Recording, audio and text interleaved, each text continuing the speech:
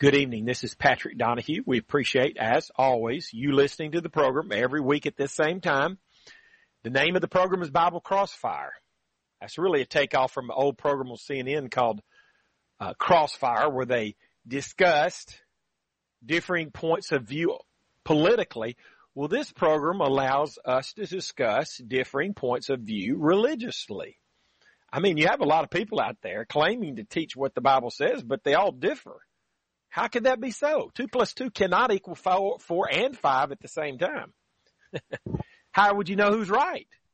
Well, as we all know, the Bible is going to have to settle what the answers to the questions are. If you want to know what the Bible teaches on gay marriage or women preachers, on whether or not sprinkling babies is really scriptural baptism, you're going to have to turn to the Bible. You got churches on all sides of those questions, but they all can't be right.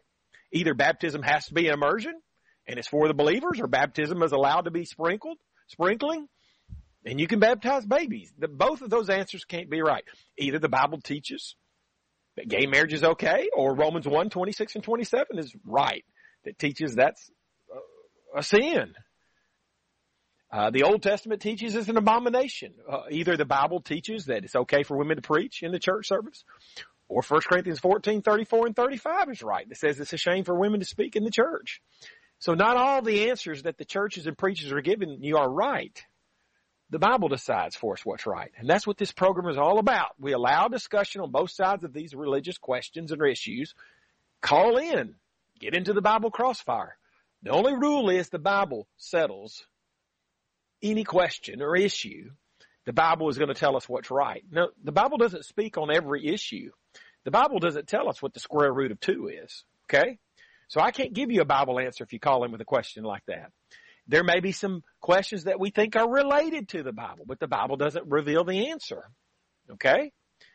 Deuteronomy 29:29 says the secret things belong to God. He doesn't tell us everything, but he tells us what we need to know to please him. What we have to do to be saved, how he wants us to worship him, how he wants us to live our everyday life. That's all found in the Bible. In particular, since the Old Testament is no longer binding, it was nailed to the cross, Colossians chapter 2, verse 14, all of it. The New Testament in particular tells us what we need to do to please God today. So the New Testament is designed to settle these Bible issues. As the announcer said, if you have a Bible question or comment, call us. The lines are wide open right now. 877-655-6755. If you have a Bible question or comment, give us a call at 877-655-6755. While we're waiting on our first call, I thought we would discuss a phrase that's in the New Testament at least 3 times. It's in close to these words each time. It talks about calling on the name of the Lord. For example, let's start with Romans 10:13, which reads this way. For whosoever shall call upon the name of the Lord shall be saved. So obviously calling on the name of the Lord, clearly necessary to salvation. But just how does one call upon the name of the Lord? I mean, we better know what it means. We better know how to do it if it's necessary to salvation. But before we answer that question, what does it mean to call upon the name of the Lord? Let's prove from this text that salvation does not, I repeat, does not come at the point of faith as most denominational preachers teach. The most people teach all you got to do is accept Jesus Christ as your personal Savior. You'll be saved. They mean by that all you got to do is believe in Christ. They teach when you believe, you're saved at that point. But this text teaches salvation is not at the point of faith. It says you got to call upon the name of the Lord to be saved. And we're going to see from verse 14 that calling upon the name of the Lord comes after one has faith. Let's continue reading into verse 14 then. How then shall they call on him in whom they have not believed? And how shall they believe in him of whom they have not heard? And how shall they hear without a preacher? Now, if you go through that backwards, the sequence has to be this way, according to verse 14. First, the preacher preaches. Then the person, the candidate, the person hears. Then the person believes. And then the person calls on the name of the Lord. It says, how can you call on him in whom you have not believed? So you've got to believe first, and then you call upon God. That's the order according to verse 14. Now, that's airtight. You can't change that. Yet many will say that you're saved the moment you believe, but this passage says calling upon the name of the Lord comes after faith, that you can't call until you believe first. And verse 13 says, whosoever shall call upon the name of the Lord shall be saved. You have to call upon the name of the Lord to be saved. It comes after you believe. Therefore, you're not saved at the point of faith. You're not saved when you believe. Now, that's what we call conclusive proof. Now, a lot of people talk about the Bible, and they'll try to talk about how you're saved at the point of faith, but this is absolutely conclusive proof you're not saved at the point of faith. You have to do more than just believe. After you believe, you have to call upon the name of the Lord to be saved. But just what does it mean to call upon the name of the Lord? Well, if you have a Bible question or comment, give us a call, 877-655-6755. 877-655-6755. Many assume calling upon the name of the Lord means we ask God to save us, and it really does in a sense, but they assume that it's a verbal, like you ask God in prayer verbally to save you. But instead, what we're going to see is the way you call upon God to save you is by your obedience. Let's first show that possibility with 3 Old Testament illustrations. Now, my program is only 26 minutes long, so I don't have time to read all of these, but I hope that the audience is familiar with Numbers 21, 5 through 9. The Israelites murmur against God. To punish them, God sends poisonous snakes. They're biting the people are dying. They ask God, okay, we're sorry, please help us. Deliver us from these poisonous snakes. So God asked Moses to make like a little statue of a snake, a bronze serpent, put it up on the pole, and whoever looks upon that serpent on top of the pole will be healed. Now, at that point, let's say you're one of those Israelites. You're suffering from a snake bite, and God has said, if you'll look at that bronze serpent on a pole, I'll heal you of your snake bite. At that point, how would you ask God? How would you call upon God to heal you of that snake bite? Well, if you were to ask him verbally in a prayer, he might just reply back theoretically, look, I've already told you what to do to be healed of that snake bite. Look upon the bronze serpent on top of the pole. So the way you would ask God to be healed from your snake bite, the way you would call upon him to be healed of your snake bite, would be by doing what he said to be healed of the snake bite. That is, look at that bronze serpent on top of the pole. You see that? If God says, if you'll do A and B, I'll give you the blessing C, then the way you ask God for C is by doing A and B. Another Old Testament illustration. You remember Naaman had leprosy. 2 Kings chapter 5, verse 1 and verses 9 through 14. Again, I won't take the time to read it. I'm hoping you're familiar with the story.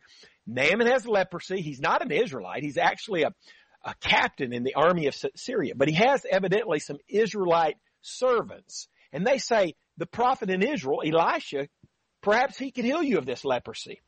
So Naaman finds out from Elisha, yes, I want to be healed of this leprosy. Elisha says, go dip in the Jordan River 7 times and you'll be healed. At first, Naaman becomes mad. He doesn't like the answer, but his servants convince him to acquiesce. Why don't you just go ahead and dip in the Jordan River 7 times? Now, at this point, God has told Naaman through Elisha that if you'll dip in the Jordan River 7 times, I'll heal you of this leprosy. At that point, how would Naaman ask God? How would Naaman call upon God to heal him of the leprosy? Well, isn't it obvious? God has said, if you'll dip in the Jordan River 7 times, I'll heal you. So the way the way Naaman would call upon God to heal him of his leprosy is not a verbal thing through a prayer. It would be by dipping in the Jordan River 7 times. And sure enough, when he did dip in the Jordan River 7 times, God healed him of the leprosy. If God says, if you'll do A and B, I'll give you the blessing C, then the way you ask him for C is by doing A and B. Mary from California, go ahead with your Bible question or comment, please. My question for you would be, why is it that certain denominations claim that miracles do not happen today? When honestly, okay. I believe that I have seen things that do not fit in what is the assumed reasonable worldly thought, okay? Where in the Bible are those? What is your thought about miracles in this day and age? Now, That's what what we're not saying, Mary, is that when you pray to God, that God never intervenes. For example, if you pray for somebody who's sick, we're not saying that God would never help that sick person. But what we're saying is the miracles, the spiritual gifts you read about, like in the book of 1 Corinthians and other places in the New Testament, the prophecy and the tongues and the miraculous healing, that they cease. Now, the passage I would start with to prove that is, Mary, is 1 Corinthians chapter 13, verse 8, which says, charity never faileth, but whether there be prophecies, they shall fail. Whether there be tongues, they shall cease. Whether there be knowledge, it shall vanish away. For we know in part, and we prophesy in part, but when that which is perfect or complete is come, then that which is in part shall be done away. So Paul is saying sometime future to him, the prophecy and the tongues are going to stop. And he says it's going to happen when that which is perfect is come. Well, if you notice the context is basically saying, the context is basically teaching us that the means by which God revealed his New Testament law and confirmed it, in part, through the prophecy and the tongues and the healings and things like that, that would be done away when the means by which God revealed his New Testament law in its completion, when it was finally revealed and confirmed. And since that has already happened, then based upon the context of 1 Corinthians 13, we don't no longer have prophecy and tongues and the miraculous healing. Do you follow what I'm saying, Mary? Yes, I follow what you're saying, but I can say that I still, from personal experience, have seen things that are unexplainable. And honestly, people have called upon the name of the Lord. I mean, you just got done talking about what that is. And I'm sometimes the miraculous happens, and it's up to God. And sometimes it's God's preference to not answer exactly as we think we'd like to hear it, or have it occur, which is fine. And when it gets okay, you go ahead. Tell me what this brings to you. Mary, I'm limited in time here. So I have been to supposedly Pentecostal services where they're healing folks. And every single healing was something you could not verify. They either healed them of a smoking habit or healed them of inner ear problems. There was nothing you could verify. There were nothing like the miracles in the New Testament. Here's what I want you to do, Mary. I want you to give me your email address, and I want to send you some material on this that's going to go into detail. I don't have really time on this program to go into so much detail, but I'm offering to you and to anybody else who will send me their email address. Maybe people can text it to me however they want to do it. I'll send them this material, and then we can continue to discuss this via email or later after the program is over. How about that? Mary, how about if I call you after the program to get your email address? Would that be okay? Sounds good. Sounds just fine with me. Okay, thank you for your call. God bless you. Bye. And thank you for being so kind in how you presented what you believe, Mary. Thank you. Okay? Okay, Mary, thank you. Bye. Dan from Arizona, go ahead with your Bible question or comment, please. Hi, how are you doing? I would just like to know, what are your personal feelings about cremation?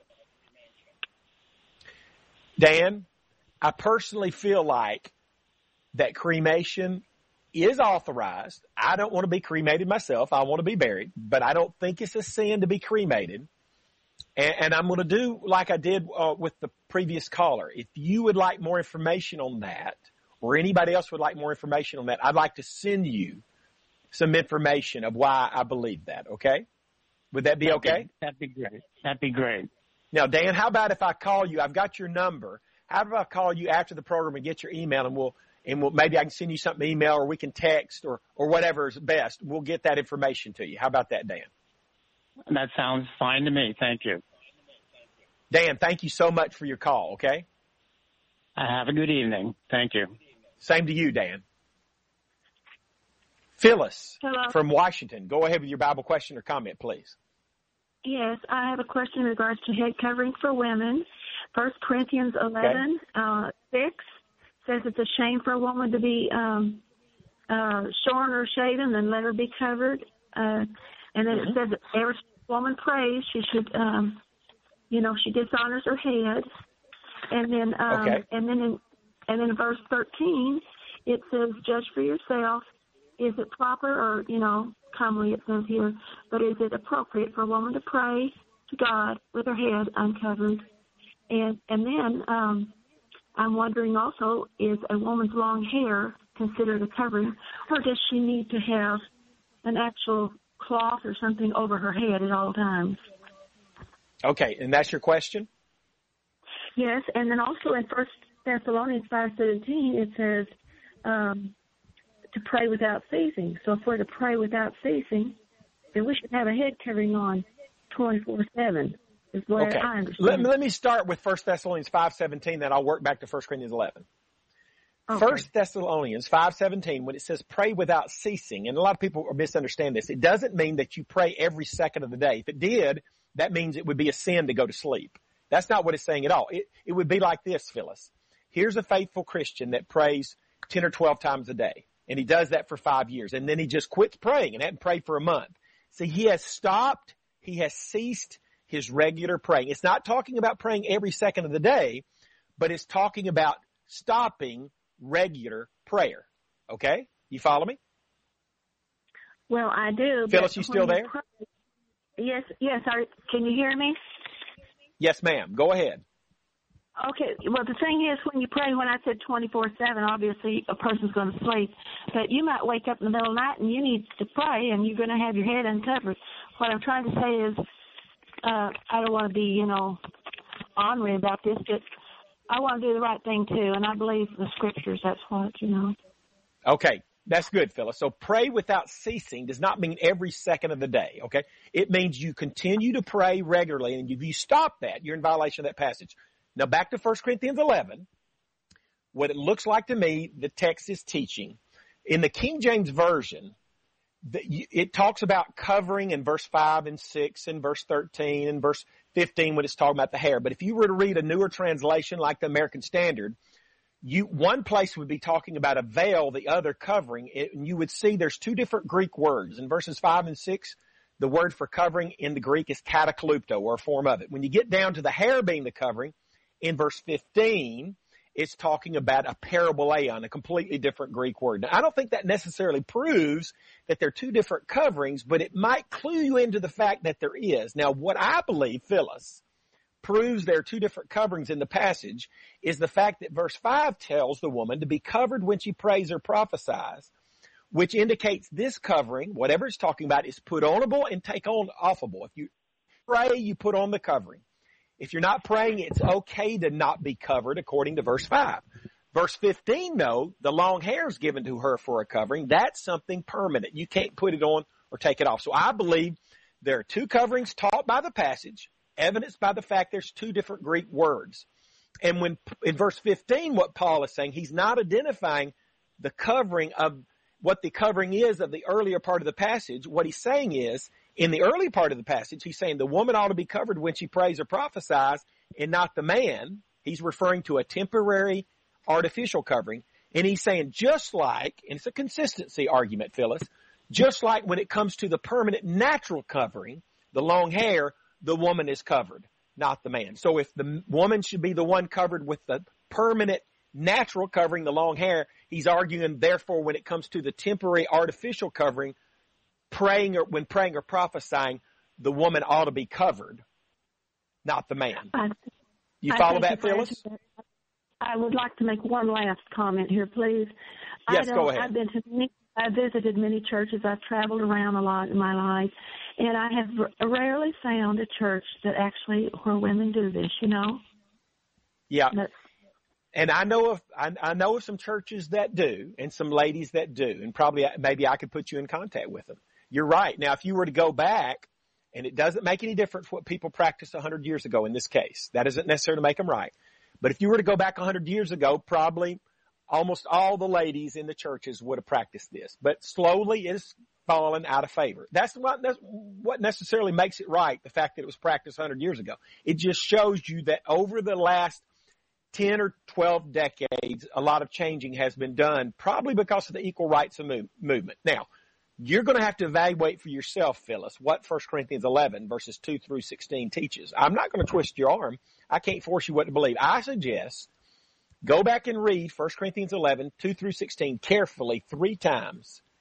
And then maybe we could talk, and I want you to tell me what you think it means after reading it carefully 3 times, okay? And I'll try to call you after the program, and perhaps we can talk about it further some other time off the air, okay? Real quick, I've already made my decision, and I have read this and studied it, and I have decided that I would. But to tell you the truth, it was really difficult because there wasn't a soul in the church that did it. No one did it. They didn't talk about it. But I didn't want to stand out, and I like to be free. I like my hair free and everything. But the thing is, I decided I'm going to do what God says to do, and I'm going to be an example, and I must obey. That's just all there is to it. We must obey. So you're telling me you read the passage, and you decided the covering, the veil, was necessary. It was very difficult because the people in the church where you are weren't doing it, but you did it anyway because the text said it. Is that what you're telling me? I went into the bathroom and I said, Lord, I can't do this. I just can't do it. But I said I have to do it because what's more important? Is it more important what other people think or what the Word of God says? And I said, Lord, it's what you say. And it's a matter of humility, frankly. It's kind of humbling, you know, but to wear something on your head. And but I did it for obedience and because I love the Lord, and He's going to be number one. I made that decision. Phyllis, you don't know how much I appreciate your courage. It is so hard to do what the Bible says when nobody else around you is doing it. Isn't it so hard? Yes, that's right. Our testimony will shine in the public if it shines when the doors are closed and the lights are out, you know, and nobody's there but the Lord and the Holy Spirit to tell you and talk to you, and He will listen. I find the same thing is true with most of the people around here where I live that are Christians. They mainly do and follow what they mainly practice in religion is not necessarily what the Bible says, but what the people around them that they consider to be Christians, what they do. So if the Christians surrounding them do this particular thing, they'll do it. But if none of the Christians around them are doing it, it doesn't matter how clearly the Bible teaches we ought to do it. They're not going to do it either because they just can't believe that all these Christians around them are not practicing the Bible correctly, or because they don't have the courage to do what the Bible says because all the people around them, none of them are doing it. And I appreciate your courage, Phyllis. Thank you for calling in. Thank you so much. Phyllis, I'm going to try to call you sometime this evening after the program so we can talk further, if you don't mind. Okay, watch out for a call from the 256 area code so we can talk further, if you don't mind, Phyllis. Okay, thank you so much. Thank you for your call, Phyllis. Peter from British Columbia, go ahead with your Bible question or comment, please. Hi, Pat. It's Peter M. from British Columbia. How you doing, Peter? Good. I just want to start out and say that I encourage anybody that wants a 1-hour Bible study to reach out to you because it is really, really helping me understand what's in the Bible. I just encourage anybody that wants to do that. My other comment I just want to mention is I just finished reading the book of Ezekiel, and from chapter 40 on to the end, it talks about the new temple and the new city. And hey, Peter, yeah, I got to go off the air in 30 seconds. So let's talk about this with our next Bible study or involve this in our next Bible study. Okay. I got your question over text and we'll talk about it. Okay. Thank you. Okay. I better let you go. Thank you, Peter. Bye. Okay. I want to thank Peter for recommending and what Peter's talking about. If you would like a free 1-hour phone Bible study, I'm willing to study with you totally free of charge whenever it's convenient for you. Free 1-hour phone Bible study. Call or text me at 256-682-9753. The number to call or text, 682-9753 if you want a free 1-hour phone Bible study at your convenience.